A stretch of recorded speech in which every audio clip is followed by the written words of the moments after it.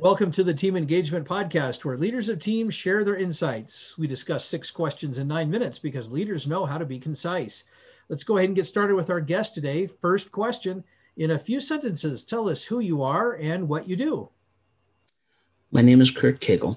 I am the community editor for Data Science Central, which is a community site specifically oriented towards data science, artificial intelligence, graph technologies, and knowledge engineering.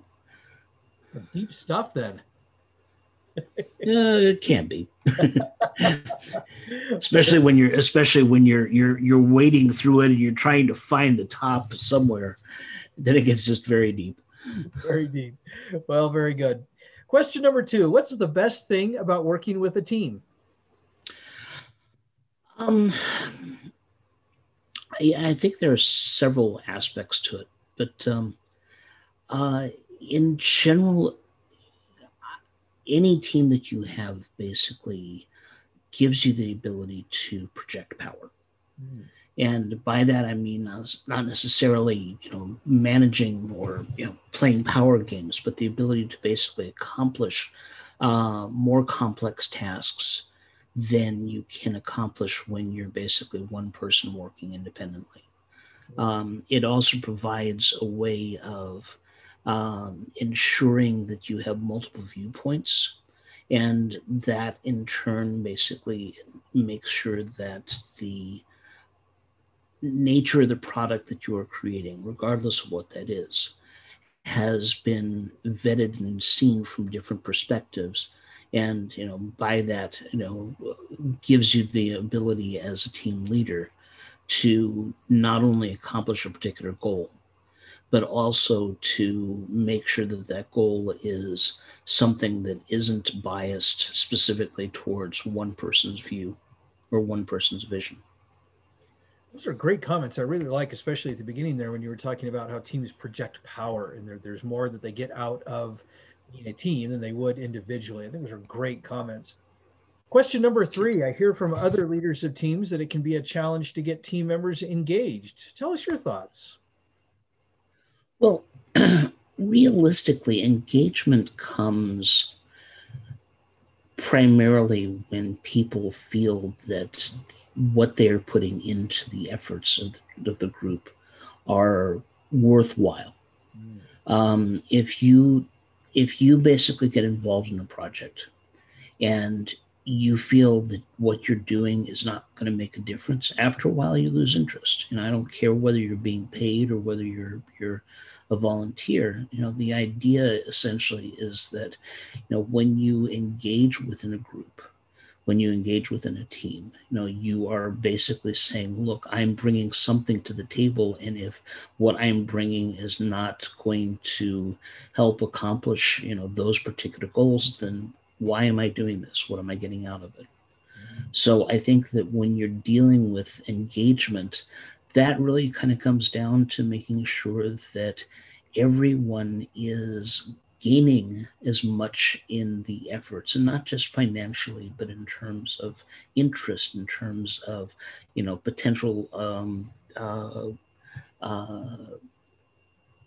fame or similar process. And, oftentimes even just the opportunity to do cool stuff than they would if they were engaged in something else. And I've seen too many teams fail because that underlying objective gets lost. Great comments. You're right. It can get lost. And I really like your perspective on helping everybody feel like, regardless of the compensation or anything else, that there's a sense of worthwhile purpose to what they're doing. And those are great comments. Question number 4, what other piece of advice do you have for leaders of teams? I think it's important for a leader to understand that there are different kinds of leadership. That when you go in, your one role that a leader has is to basically act as a coordinator to make sure that people are communicating with one another. A leader who basically sees their team as something subordinate to them doesn't understand their job description. Realistically, the purpose of a leader of a team is not to make sure that the team actually gets things done so much as is to make sure that there is communication between the team members and between the team members and between the team and the outside shareholders or stakeholders who are engaged in the product and the team is creating. So realistically, when you look at good leadership, it's not at all surprising to find that the most effective leaders are also the ones that are most effective at being able to communicate, to listen to what their people are saying, to ensure that there are adequate channels of communication, and to make sure that the things that those people are saying are getting heard. I think it's very important. Great advice. Great advice. I really like how you mentioned coordination, but that it goes beyond that there's individuals involved on the team. Thank you for sharing that. Question number 5, what other successful leaders of teams would you like to recognize that have had a positive influence in your life?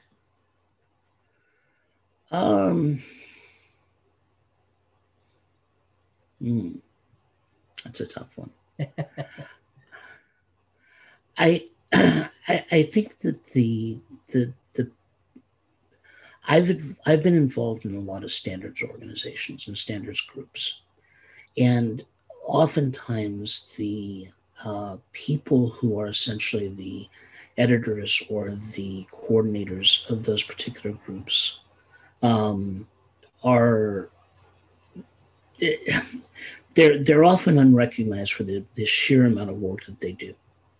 I've worked with the W3C when I was setting web standards, with XML, with a lot of the work that's going on right now with semantic web, with other areas along those lines.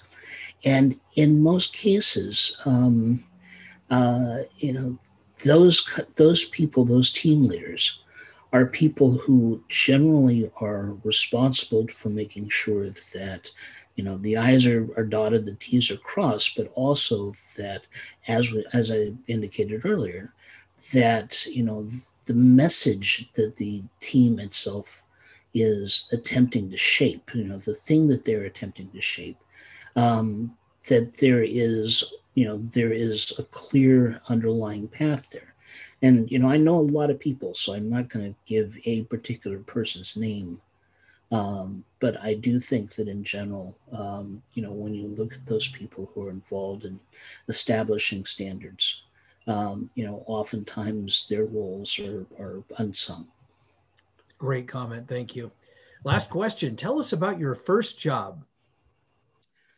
My first job. Good God. My very first job was washing dishes at a restaurant, which didn't last very long. So I won't go into more details on the fact that I discovered very quickly that there are some jobs that simply are not worth doing. I think the first significant job that I had was actually in college, and again, I was part of a team. This particular case was a